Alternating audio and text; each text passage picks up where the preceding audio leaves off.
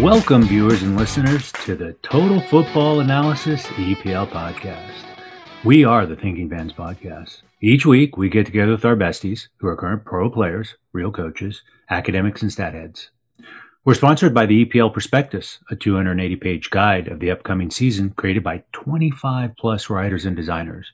Moneyball for football, analytics plus eye candy, available at www.thinkingfanmedia.com and on Amazon. Today, we're joined by soccer analyst Harshal Patel. Also on the pod is Dre Fortune, a professional attacking midfielder for North Carolina FC. I am host Chris Mumford. Bella ciao. During week 8, we had mostly normal outcomes. English clubs had an outstanding record in Europe last week, 6-1 with Man United as the odd man out. Goliaths, Man City and Liverpool settled for a draw, while Man U, Tottenham, and Chelsea took care of business. Arsenal struggled against a plucky Aston Villa. Leeds stumbled in a peculiar match. And we have Leicester on top of the table. Today we review Man City, Liverpool, Everton, Man United, Arsenal, Aston Villa, Chelsea, and Sheffield United, and other matches of note. Harshal, go ahead and get us started on the marquee match of the weekend, Man City versus Liverpool. Yeah, this was City-Liverpool games have been perhaps the most interesting games and the most entertaining games between top two or sort of the big six teams that we have in the Premier League over the last 2-3 years, because they've both obviously been fighting towards the top of the table in that time. And in Pep Guardiola and Jurgen Klopp, you have two of probably the world's best managers on the touchline, and they always bring in some form of tactical change, or they try and nullify each other or try and get the better of one another. The two managers who always go for a win, and those games have always been entertaining, both in the Premier League and in the Champions League, where they've also met in this time. This Sunday's game was a bit of half and half, I think. The first half was really fast-paced, played at a really high tempo, chances at either end, and then you saw that drop significantly in the second half. But from a tactical point of view, what I found really interesting was that both sides were effectively playing a 4-4-2 or a 4-2-4.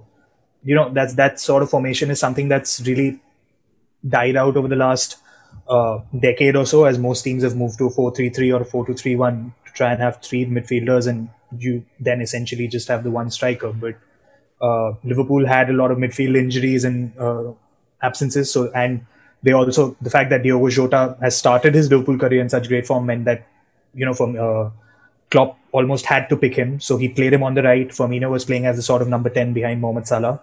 And for City, Gabriel Jesus returned, which meant that they moved to a 4-2-3-1, which they've played a lot this season, with Kevin De Bruyne playing as the number 10 and then Jesus as the striker. So what this did was, it led to a very open game in the first half. Both teams were pressing high, which was essentially the 4-2-4 that I spoke of, but Liverpool did it intelligently, because Firmino and Salah were sort of blocking the pass into the center of the pitch, into the City midfielders. So there were a lot of times when City had the ball, but they couldn't get it through the center, and they were just playing it around the back line. So they succeeded in that sense. The one time they failed with the press, when Mane was pressing too high, it led to space on the right, was when City essentially scored, because there was space on the right. Wijnaldum was forced across to cover, which then created space in the center for De Bruyne to pick the pass to Jesus, and Jesus scored. So first half was great. Second half, I thought fatigue became a factor. We saw Trent Alexander-Arnold go off with a calf injury, and Jurgen Klopp was quite annoyed at the end with the fixture scheduling and the fact that they don't have 5 subs. And that's a big reason why the intensity dropped. And I think that we're going to see that with both teams this season, that they're not going to be at the level that they have been over the last, say, 18 months or so. And that's, in terms of the result, yes, both teams dropped 2 points, but they were still pretty good. But I think because that intensity level is going to be lower, it's not going to be a season where you need to get 85, 90 points or more to get the title. I think this is going to be a season where a much lesser points total will do it, because City and Liverpool will drop a lot more points because of the schedule, because of injuries, because of COVID and all of that. So in essence, yes, it was a good game, but long-term implications, I think, are that you're going to see a much closer title fight, and maybe a smaller team has a chance. Ray, what's your take on the match? Yeah, I think it was a game of two different halves. Honestly, I think the first half was a lot more entertaining and free flowing and open. I think the second half was a little bit tighter and a little bit slower. I don't use the word boring, but I think in comparison, you have one that was a little more tighter than the other. Obviously, in the end, they ended up tying the game. I thought the penalty was a fair one. I know we've had issues with that, throughout the course of the season and with VAR and whatnot. I thought the penalty for Liverpool was fair. I thought Man City scored a good goal. I think Jesus was a little bit fortunate with his touch, but it works out like that sometimes, and they end up scoring a good goal. I think some talking points out of the game, obviously, would be the penalty that was awarded to Man City.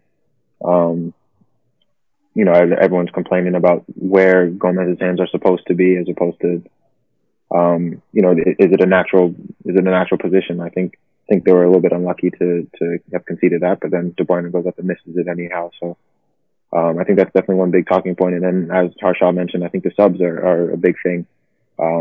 Injuries may be a little more prominent with less subs and the way that the schedule is right now. So I know both Pep and Klopp spoke after the game in their interviews about potentially trying to sort that out and get that changed. So I'll be interested to see how that works out for them in the future.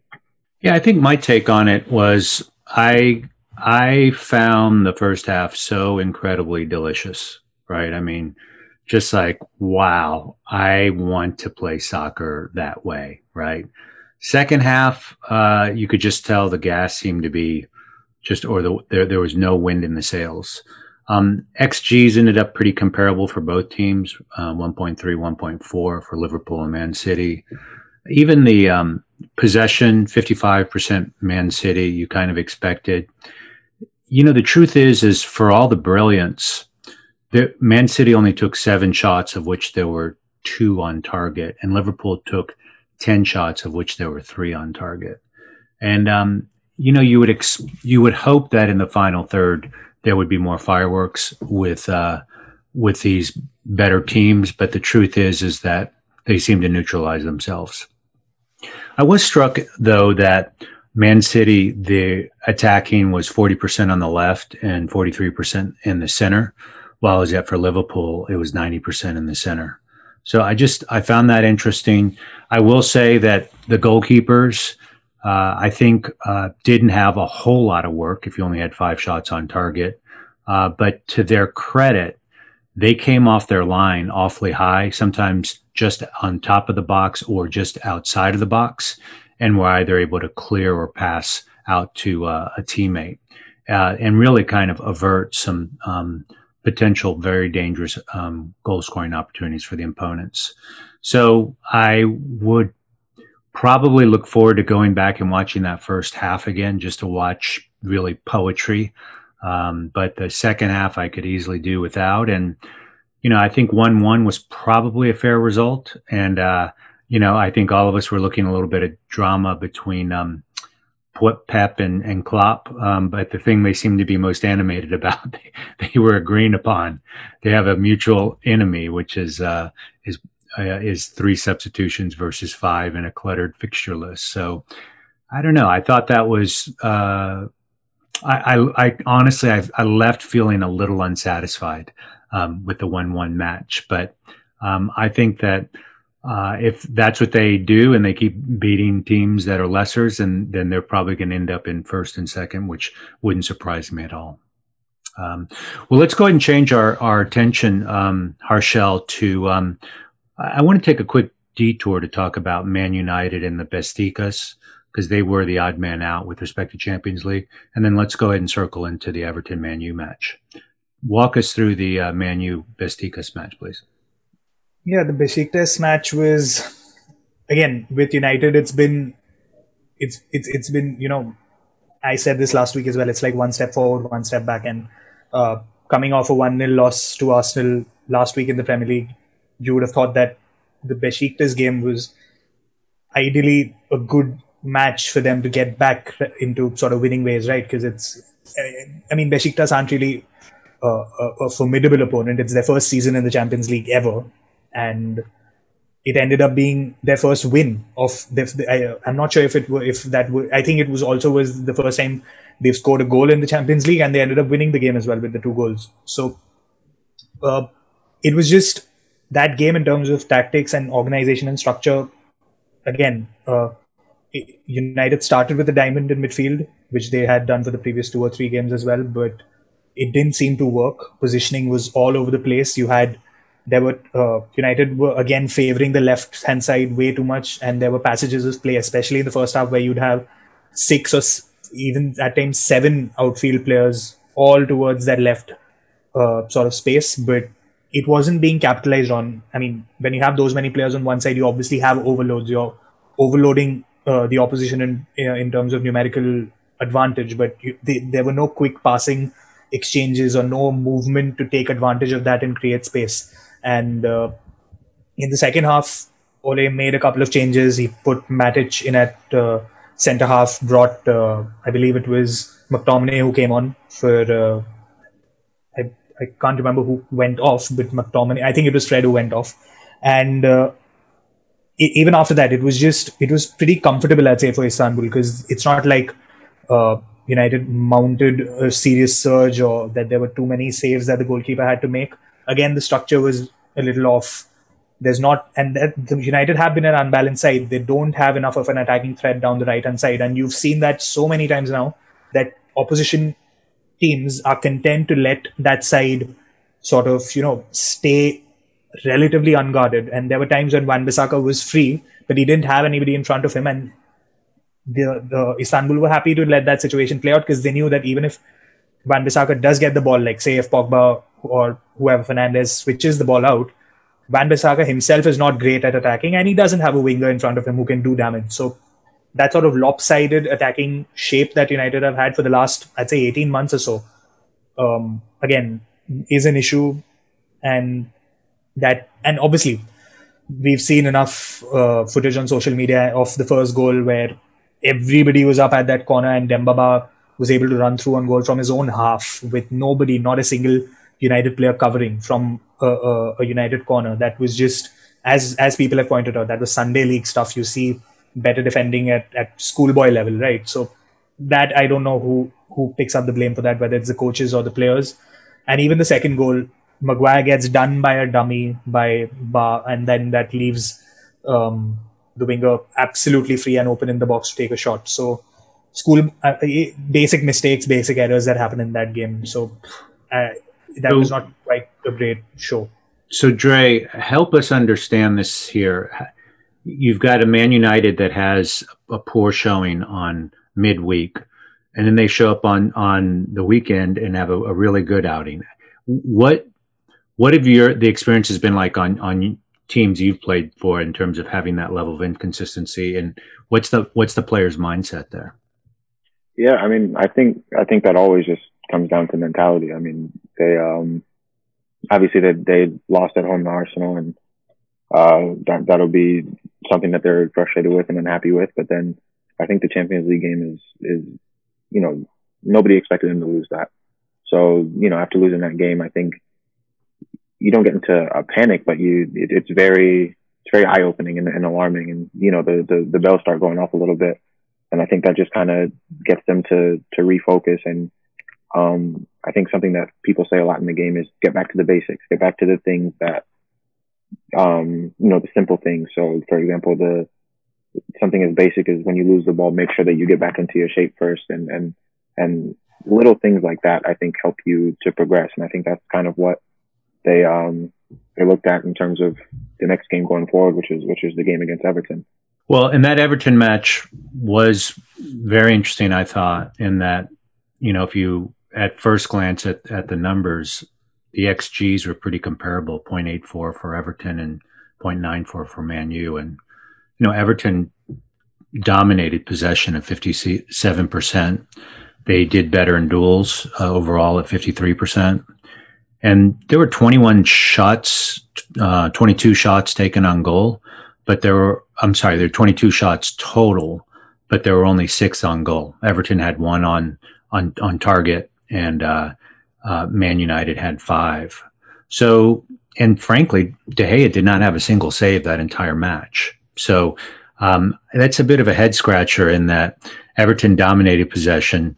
didn't have any shots on goal. And, it seemed like Everton was hustling even more. And this reminded me of maybe Everton of last year or the year before versus kind of the new look 2020.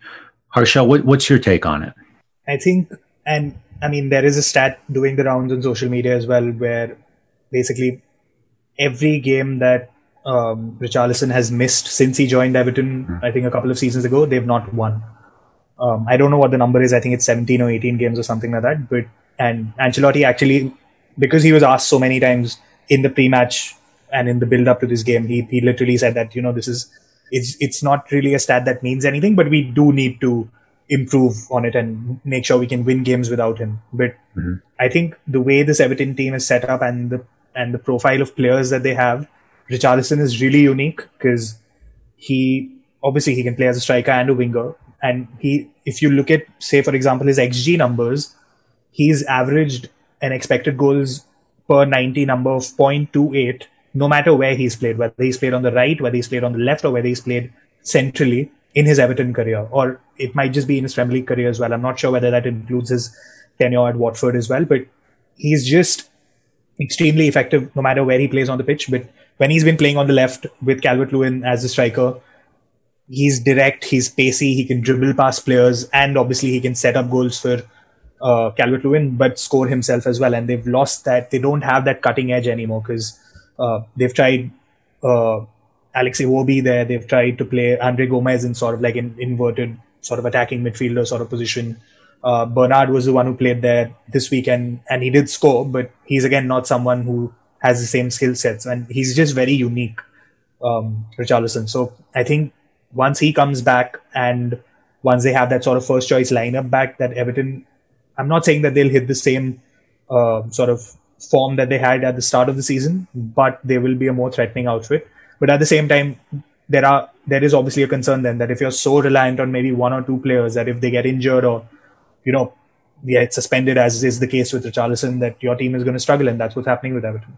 So, Dre, what's your take on coaches that have played the game at a pretty high level versus coaches that haven't? Because Ole clearly did play at a very high level. And, what have your personal experiences been with those different types of coaches? And, I feel that we're obliged to talk about whether Ole should go or not. So what are your thoughts on that? I think they'll have different perspectives. I mean, when you've played, you have a different understanding of the game to someone who hasn't played. But then at the same time, I think you're depending on when you played. So, for example, someone like Solskjaer, who stopped playing a little bit longer ago, versus someone like Arteta, who only recently stopped playing. I think the changes in the game, I think sometimes they may struggle to get a hold of. So I think that can affect their coaching style a little bit. And I think Solskjaer is just kind of, still trying to figure it out a bit. And I don't know. It's something that, you obviously you want to be able to give managers time and allow them to figure things out. You can't be too hasty to make decisions. But I mean, then again, if the club is Manchester United, I mean, I have the table up in front of me. It goes down to 12 and I don't see them on the list. And that's not something that the club stands for at all. So it's a little bit tough. I'd like to see him stay. I'd like to see him, maybe get another full season and see how it plays out, and just kind of go from there. But it's tough. I understand the fans are a little bit anxious to see results and see positive changes. So I know they'll be probably calling for that. Well, what I find interesting is if you look at the last three managers, Van Gaal had 52 wins, 24 draws, and 24 losses. Mourinho had 62 wins, 23 draws, and 15 losses. And Ole's had 56 wins, 20 draws, and 24 losses. So he's done a little better than Van Gaal and a little bit worse than Mourinho. So, I don't know if that's still Man United quality, but I just think it does make sense to keep things in perspective.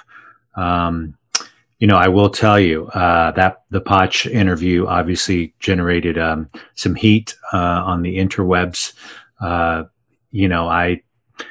really think he's quite a coach, and I think there's just growing tension on whether Man U's going to lose him to somebody else. Harshal, I'll give you the last word on this.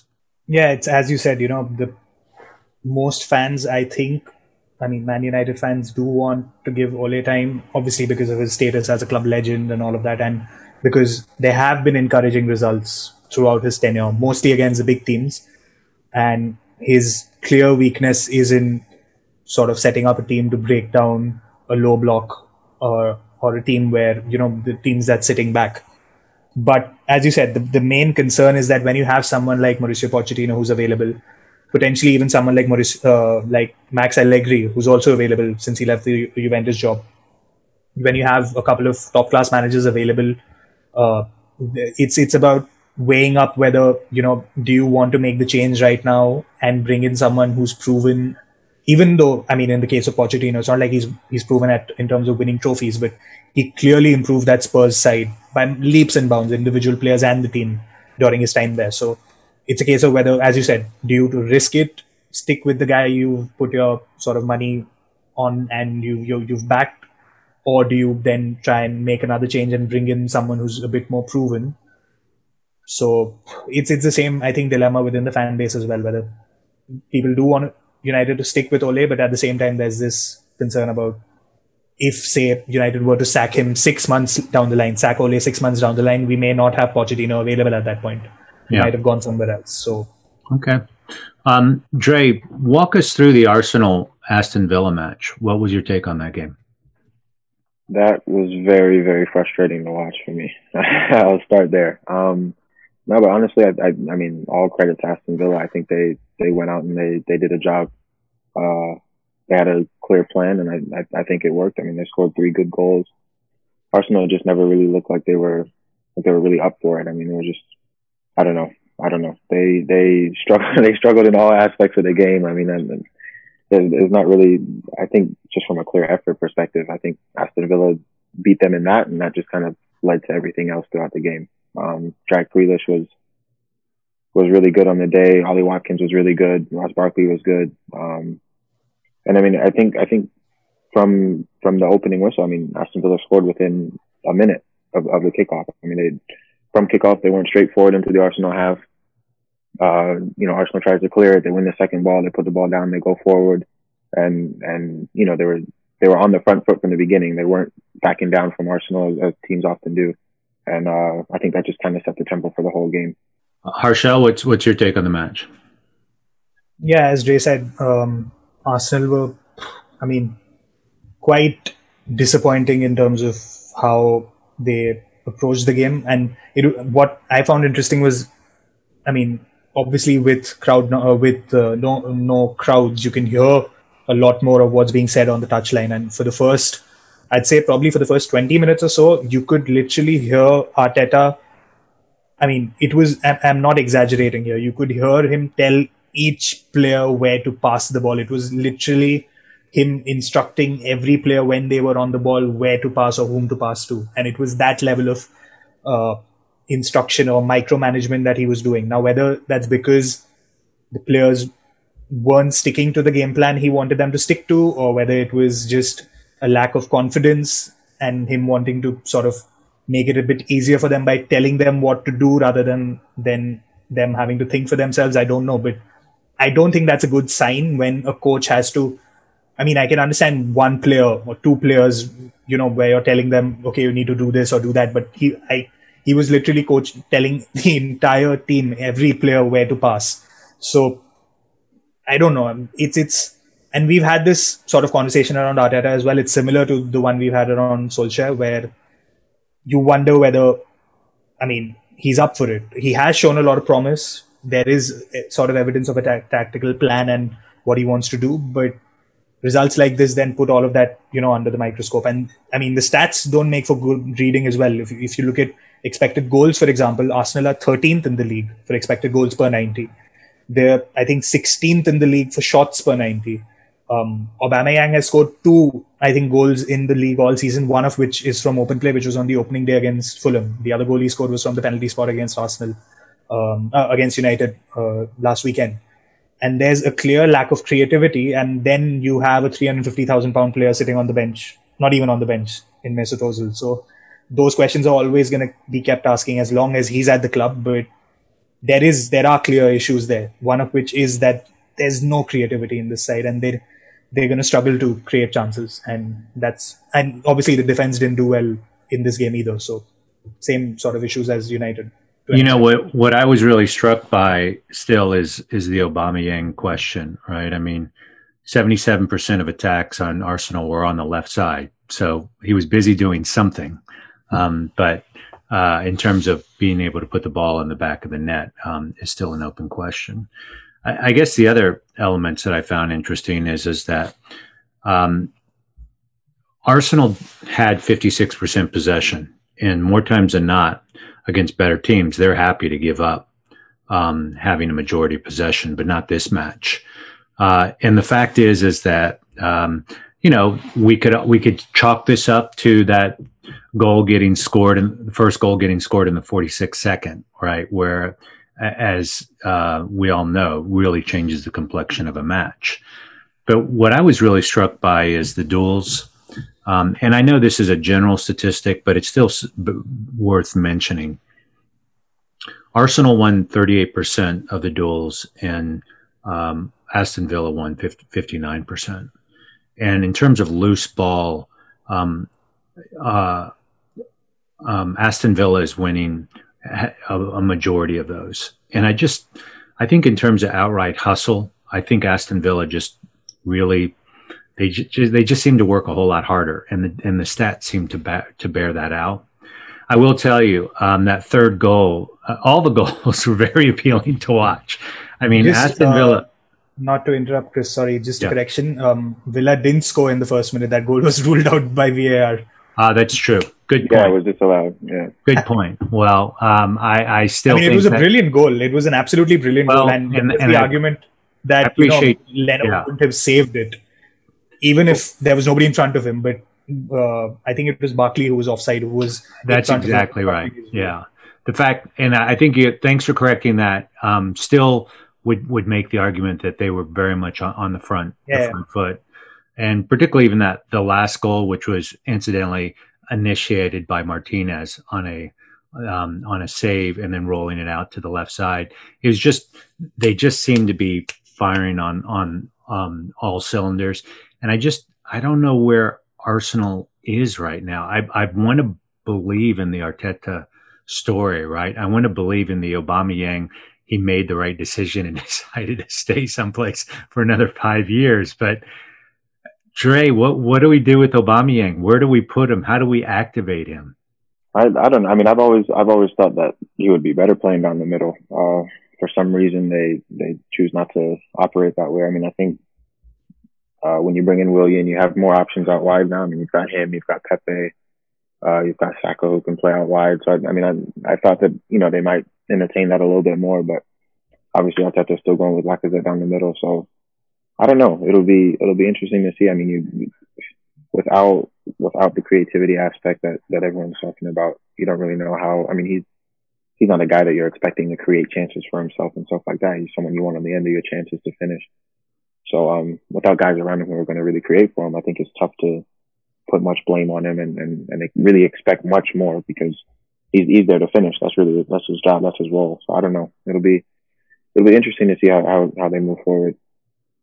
Right. Well, it seems like Man United and Arsenal are struggling mightily with consistency. And I don't want to diminish Aston Villa, because I really, they're fun to watch now, right? I mean, they've got some real talent in there. They've spent quite a bit of money. They've kind of gone under the radar, but they've spent, I think, over 100 million. Is that right, Harshal, about that? They're looking like they're playing that way at the very least. So we'll kind of see how Aston Villa goes. And I keep hesitating to answer the question, are they the real deal or not? But it seems like they're making a pretty strong case for that. Harshal, any quick notes on the Chelsea-Sheffield United match?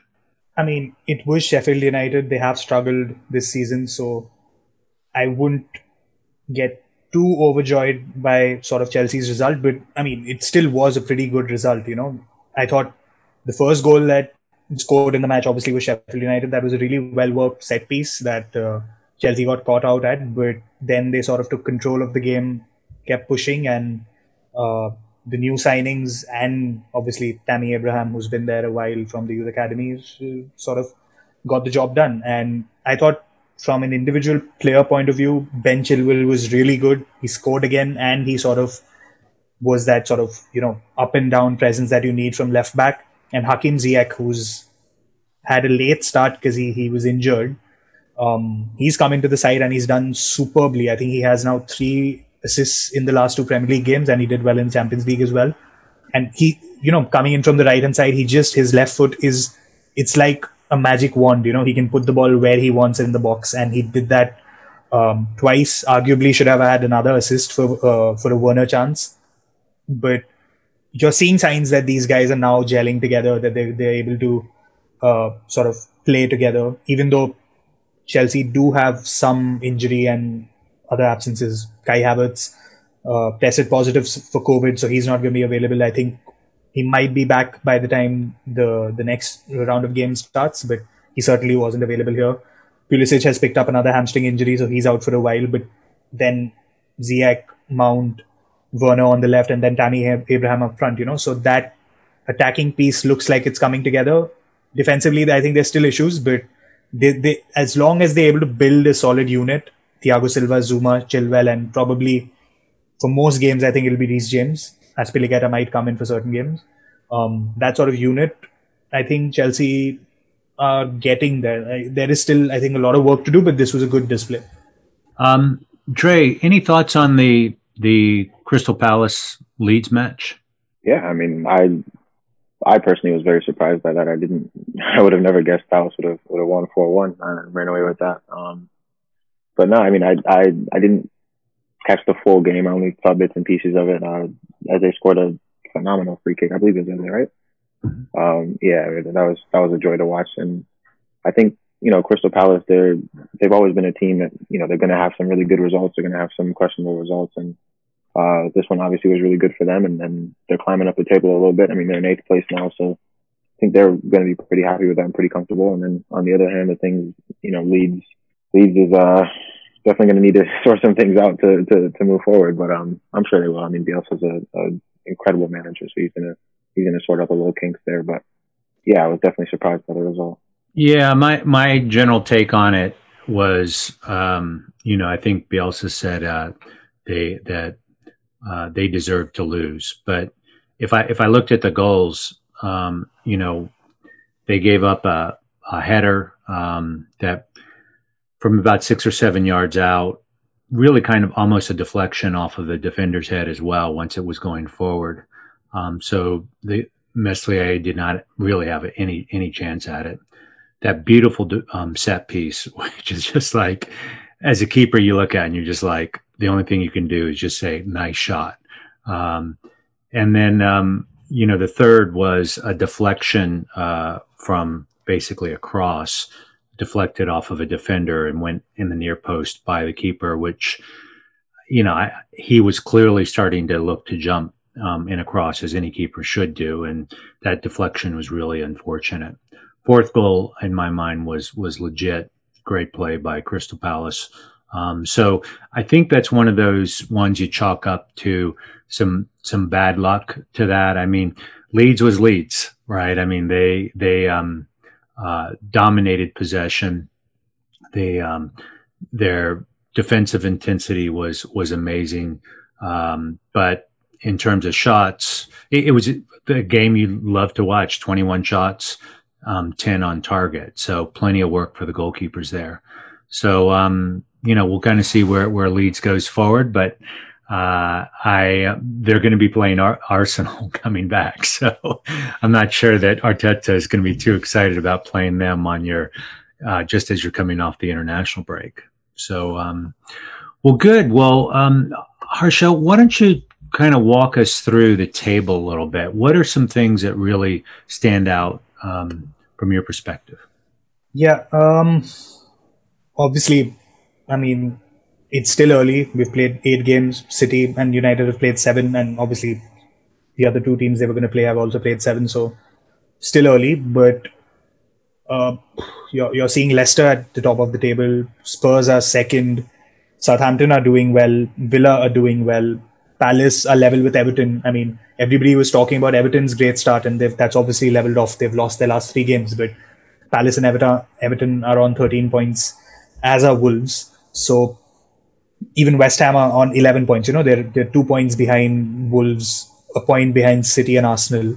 So a lot of these teams, say the mid to lower table sides, have had a decent start. Some of them have had a better start than others, and there's no one common factor behind all of this, but I will still put it down to the absolute sort of crazy season we've had in terms of the scheduling and how quickly they've had to come back after last season ended. And that this season, we've spoken about it multiple times, this is going to be a freak season. It's going to be messy. So don't be surprised if towards the end of the season, or even say 2/3 of the season, even when we're say 2/3 of the way through, you could still see some of these clubs in that, in the higher reaches of the table, because the big teams could struggle. We are already seeing some of the big teams struggle, and on the flip side, some of these teams could do well, and that's, I think, something to keep an eye on as we go ahead. So, Dre, Leicester's in first. Tottenham had a workmanlike win at 1-0 this weekend. Do you think these guys have staying power or not in terms of being able to fight legitimately for top 4 placing? I mean, obviously, there's always a chance. You can't rule it out, especially when, we saw Leicester win the Premier League not too long ago. But I think it'll start to balance itself out a little bit and take a little bit more of a quote unquote normal shape as the season progresses. Obviously, right now the schedule's a bit hectic with European competitions and everything going on. And like Harshal, I think the quick turnaround was the biggest hit to all specifically the big teams. Just because of all the competitions they participate in and whatnot. I don't know. Manchester City's 10th, Arsenal's 11th, Man U, I believe, is 14th or something like that. You'd imagine that they start to rise a little bit, and the results of Leicester City will kind of drop off a little bit. Southampton, Villa, those kind of teams. So I expect that it'll take a bit of a normal shape. I won't be surprised if it doesn't, just because of, it's a crazy, crazy season, crazy times. But yeah, I think within the next, I'd say maybe 15 to 20 fixtures, it'll start to look a bit more normal, what we expect. Yeah, I took a look at Leicester's and Tottenham's, what their matches were so far, and granted, we're only 20% into the season, but they've played some pretty challenging teams, so it hasn't been due to a soft schedule. The real surprises for me are really. I didn't think Tottenham was really going to be able to show as well, and they have. And maybe it's because of too much of the all or nothing, thinking about that too much. Southampton, I just don't know what to make of it. But again, it's early season, but they've had 4 wins and 1 draw in the last 5 matches, so they're playing some really good football. Chelsea seems to be getting their act together. I think Mendy was an important missing piece, and I think their investments in their back line have really paid off in a big way. And I think now they're going to start focusing on scoring goals now that they have some trust in their defense. I don't know what to make of Everton. I don't know what to make of Leeds. And I certainly have no idea which day on Arsenal and Man United, which team is going to show up, because we know that they have opportunities for brilliance. And sometimes they look like a dullard. As far as Man City goes, I think having Jesus back, having a legit striker, is going to lighten their load considerably. And we're hoping that Aguero is going to be coming back by once we come back from the international break. So, Harshal, any other general observations on the league? Any things you're going to look for or surprises? Couple of things. You mentioned City. There has been a distinct drop in a number of metrics from last season. Mm-hmm. If if you look at expected goals, for example, City, I believe, are quite low on that list. They're 10th or 11th on the list for expected goals so far this season. The likes of Villa, Southampton, Brighton, West Ham, Leeds, Chelsea, all of them have a higher XG total than City, which you don't really expect. I mean, City usually are, under Pep, have been among the top scorers in the league and some of the highest sort of chance creators in terms of volume. So that is concerning for Pep to look at, because obviously you don't have Aguero, and I spoke about this last week as well. It's one thing to not have Aguero and Jesus to finish the chances, but you need to be creating the chances as well in the first place. And at the moment, City are definitely struggling to create chances, and it is looking a little bit like a one-man team where it's either De Bruyne creates a chance or there's no creativity, and that's not how City used to be. So that's a bit of a concern, and I'll be looking at how that evolves over the next few weeks with City, and then I'm going to be looking at the other teams. Southampton, as you said, they had a pretty difficult start, but they've recovered really well. But now they don't have Danny Ings till about mid to end December because he's had surgery on his knee. So Hasenhüttl started Theo Walcott with Che Adams as his two strikers. He is one of the few who's consistently played with two strikers. He plays a 4-2-2-2. So Theo Walcott played as that striker. He did well. Che Adams scored and Stuart Armstrong scored. So it'll be interesting to see if Southampton can keep that run going without Ings. If Leicester can keep their run going. I've been really impressed with Brendan Rodgers, because he's shown that he's really flexible tactically. There have been games where he's sat back, defended, and countered, and he's won against City and Leeds like that. But then there are other games where Leicester have gone out and dominated possession and won as well. So he has shown a bit of tactical flexibility and an ability to get players playing in different roles and still be able to pull off the results. So again, that is one thing. And then lastly, Leeds. I will say that the game against Palace was a bit of an aberration. You don't expect Leeds to lose that heavily against a side like Palace, but that is the type of system or the type of team that they have struggled against this season. They've lost 4 games. If you discount the one against Liverpool, because obviously that was a madcap end-to-end game, the other 3 losses have been against Palace, Leicester, and Wolves, all 3 of which sat back, defended, and then counter-attacked. And that might, that if there are, and I'm sure other managers are taking note of this, and that might be the way to set up against Leeds. And don't be surprised if, next week, next week, I should say, Arteta decides to do the same thing against Leeds, that give them the ball, we'll sit back and soak up their pressure and the energy and the running and the sort of that they build up in our half, and then we'll counter-attack. So those are some of the things I'll look at. Dre, so what are you going to look forward to in the international break and really kind of the upcoming fixtures? What are things you're going to be paying attention to? Actually, I looked at the schedule earlier. I think let me double check here 1 sec.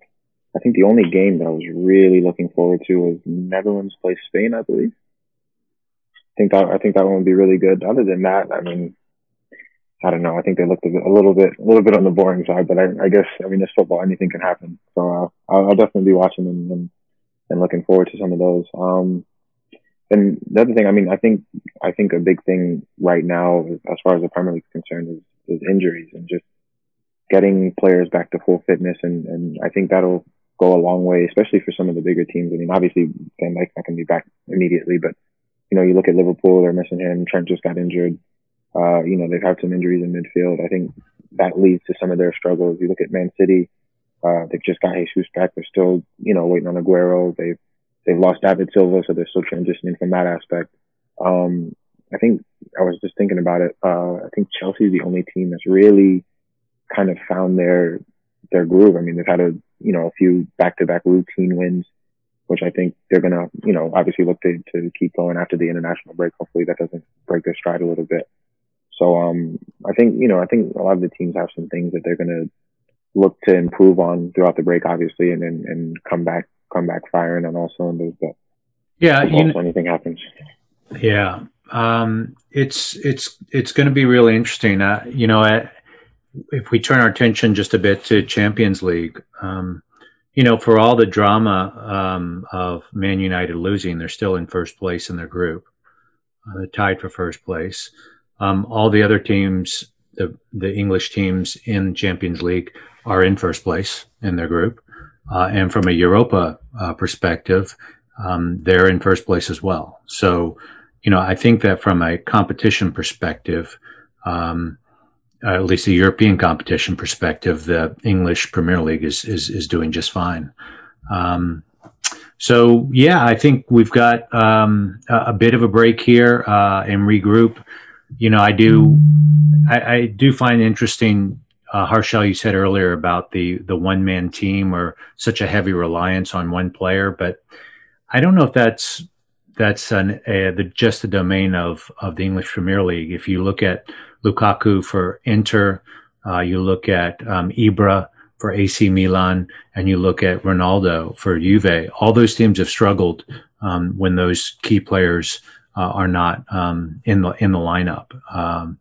So it's, as a goalkeeper, I always complain why strikers get paid so much money, but you end up seeing why they do, because it's hard to stick the ball in the back of a net, particularly when you have competent goalkeepers throughout the league. So, that's going to be a really interesting theme. To kind of get back to where we started this season was the notion of Messi, just things being unsettled. And I will tell you, I feel that after these matches and the 8 games, that I still don't have really clear visibility on kind of how it's all going to play out. I still think Liverpool and Man City are the lodestars, or the where the gravity is.